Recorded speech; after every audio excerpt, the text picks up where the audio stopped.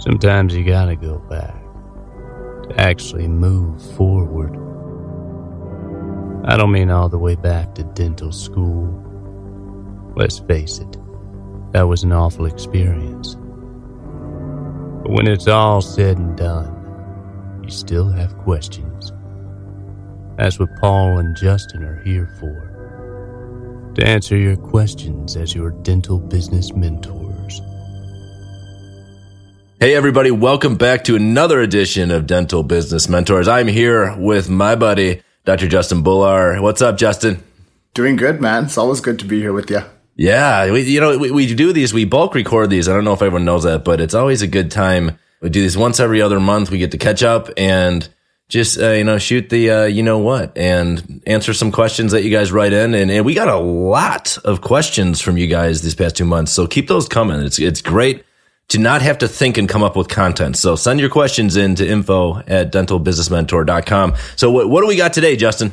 All right. So first on the list is managing chaotic days. So how do I have less chaotic days? Yeah, dude, I know how to have a chaotic day. I know how to have, I was a professional at having chaotic days for almost, I would say 6, 7, 8, maybe 9 years. I don't know.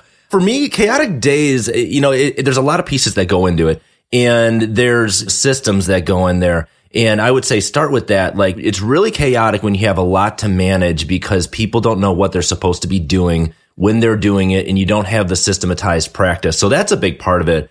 But for me, always having a very systematized practice, always having a great team behind me, that was never my failure point. My failure point was in the scheduling.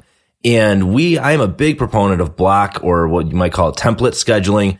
And the fact of the matter is it was just a little tweak in my schedule, is that we were always behind. We were always having the hygienist numb the next patient. I was always trying to run down the hallway and then slow down, take a deep breath and walk in and be like, oh, hey, how are you doing, Mr. Patient? Not trying to seem like I'm in a hurry, even though I'm sweating my ass off and I'm running in and out. And for me, it was just giving myself more time for procedures. Now, that's not an option for everybody. I'm talking about I was doing these very quickly, very efficiently. I was working with my assistants very efficiently, but I was just kind of in denial on how fast they could go.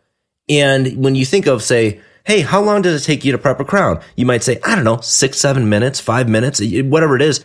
But that's when you ask a doctor that, they always give you the perfect scenario. This is when nothing goes wrong. This is how long it takes me to take out an upper molar with 3 crazy roots. And if it goes perfect, but then you don't build in that buffer time. And for me, changing my schedule, just giving myself just 10 more minutes for each of these little blocks, I look back in retrospect and say, why the hell did I live so miserably at my practice behind chaotically every day for my entire career, until I just finally said, you know what? We're going to back off on the production goal a little bit, and we're just going to enjoy being at work a little bit more. And for me, that was the chaos. It was, it wasn't the systems, it was the schedule. But what would you say, Justin? Yeah, I think you touched on a lot of good points there. So it depends on what the intention of this question was. If it was from a clinical schedule perspective, then yeah, what you're saying makes sense. If it's from the management side of things, or working on your business side of things, or just life in general, having less chaotic days, that's another thing. So I want to try to answer this so that you can apply it to either. So the first thing is, when it comes to scheduling, I think it's important it's this idea of, if you fail to plan, you plan to fail kind of idea, right? So if you talking about it clinically, it's important to look at that day and rehearse that day. And I'm a fan of huddles. I know they're debatable. Do we do a huddle? All my offices do huddles. They always have, and they benefit from those huddles. I think the key for those is just to identify those landmines in the day where it will get chaotic, right? And I think if you become very accustomed to that habit and just identifying those landmines, you understand and anticipate the chaos, and you can plan it early on in the day, where an assistant will say, no problem, if Mr. Jones comes in over here next to your root canal for their emergency and their same day treatment, I'll go put him in op number 5. Right here, we have an idea for what's going to happen because it's all clustered and tight here, and we're a little concerned, but it'll be okay, and we'll finish the day on time. It's that sort of idea. So I think you need to plan, and the morning huddles are great. You can also forecast that schedule.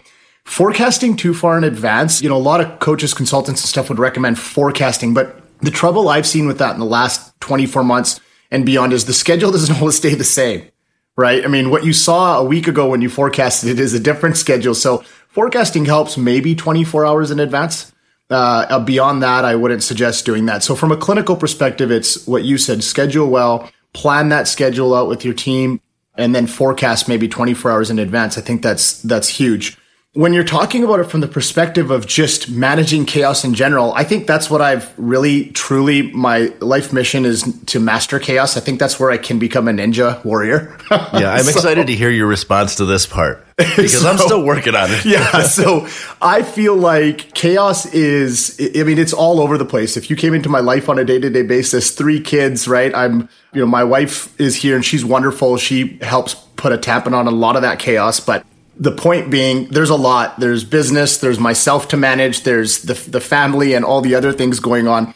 And so I think the key again there is to really set your priorities on a day-to-day basis. Otherwise, your day just gets away from you. And if you're anything like me, if you don't discipline yourself to do this and you go by your innate reaction, it's going to be to just get up and be like, all right, what should I do today?